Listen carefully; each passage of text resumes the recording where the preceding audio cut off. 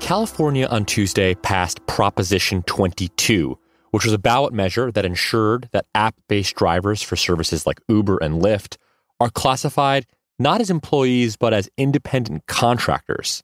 Uber and Lyft threatened to leave the state had it not passed, and it was the most expensive ballot initiative in the history of California, $200 million. To help explain Prop 22 and what this could mean for the future of labor laws is senior Recode reporter Shireen Ghaffari. Hey, Shireen. Hey, Teddy. Lots of labor groups opposed Prop 22. Tell me why that is. Well, they thought it was a cop-out for the gig economy companies like Uber and Lyft and DoorDash to not give employees some basic labor protections. So things like healthcare, minimum wage, all the things that you would expect a full-time employee to kind of have. Now, under this law, Uber, Lyft, and DoorDash don't necessarily have to provide that, and they won't. And these companies all sort of designed Prop 22, no? That's right. I mean, they came together, created a coalition, even though Uber and Lyft are fierce rivals, and decided that it was worth it for them to spend nearly $200 million. I think it's $180 on this campaign. Okay, so we've got some labor groups opposing it. We've got these companies supporting it. Talk me through on a policy level what the pros and cons are. Why would people want these folks to be classified as independent contractors? And why would some want them to be full-fledged employees? So the argument for passing Prop 22 and keeping all these gig economy employees as contractors rather than employees is the idea that, well, people aren't really going into being an Uber driver for a full-time career. Most people are doing it, the companies have long argued, as kind of a side hustle or a supplement to their income. That's really disputed. And the other idea is that if Uber, Lyft, DoorDash were to actually give the kind of comprehensive benefits to all their workers, that these companies would essentially go bankrupt. And again, that's something that labor has really disputed. But Uber said, if we were to give everyone comprehensive healthcare for free because there are employees, that we wouldn't be able to necessarily let them work as much as they wanted to whenever. We would have to put people on schedules just like, someone at McDonald's would have a schedule. And that's not what drivers want. That's been their argument. So the benefits are expensive, essentially. Benefits are expensive. And, they've claimed that with benefits come stipulations. If we give you benefits, then we're going to have to give you terms, drivers that you don't want. And for the drivers, they presumably want to be employees or no? I think that depends, who you talk to. A lot of drivers want to see their lives improve. I would say all drivers want to see their lives improve. But how that happens, you see some division. A lot of the traditional labor groups, meaning unions or labor rights organizations, worker advocates, they're saying that, Uber, Lyft, and DoorDash, that they're fooling workers and they're tricking them into thinking that there's a false dichotomy between flexibility and being an employee, and that you can have both. And, why can't Uber and Lyft work something out where they still give people their freedom to work whenever, but also give them some more benefits?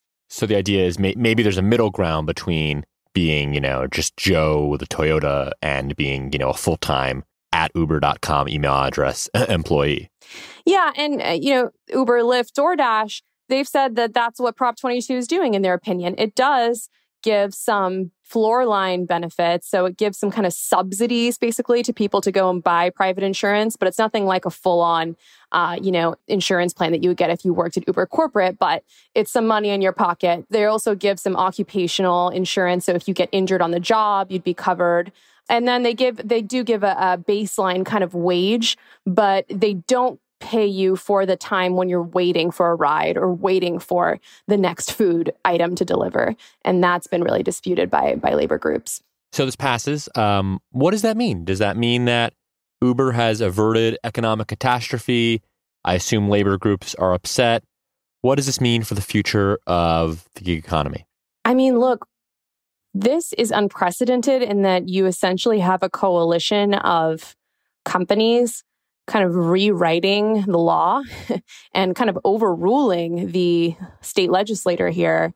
Right, which passed a law that this Prop 22 is amending. Right, exactly. And there was a lot of work that went behind getting that law passed that now these companies essentially just overturned. And, I think it's going to come to represent a real loss for organized labor, because it's being viewed by some as, these companies essentially bought their way into a successful political campaign. Right, because they way outspent the no forces. Right. Oh, way outspent. I mean, it's incomparable. I mean, the unions have money, but not the kind of money that Uber and Lyft and DoorDash have.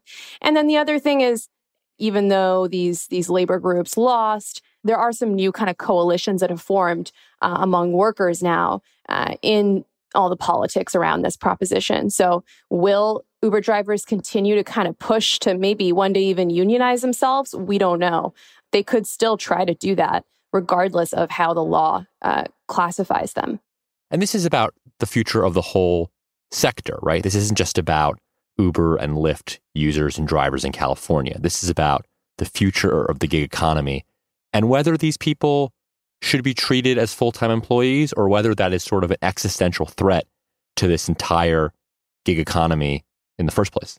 That's right. It's not just California. This was a law that could have shaped, AB 5 was a law that could have shaped the whole future of the gig economy and giving all these workers rights, and other states could have followed. But now that Uber and Lyft and DoorDash have overturned AB 5 and have passed this Prop 22, we may not see that. We may kind of see that these companies are going to continue to carve out this new kind of halfway job role, which is not quite a full-time employee, not quite a totally, independent contractor or consultant. It's something in between.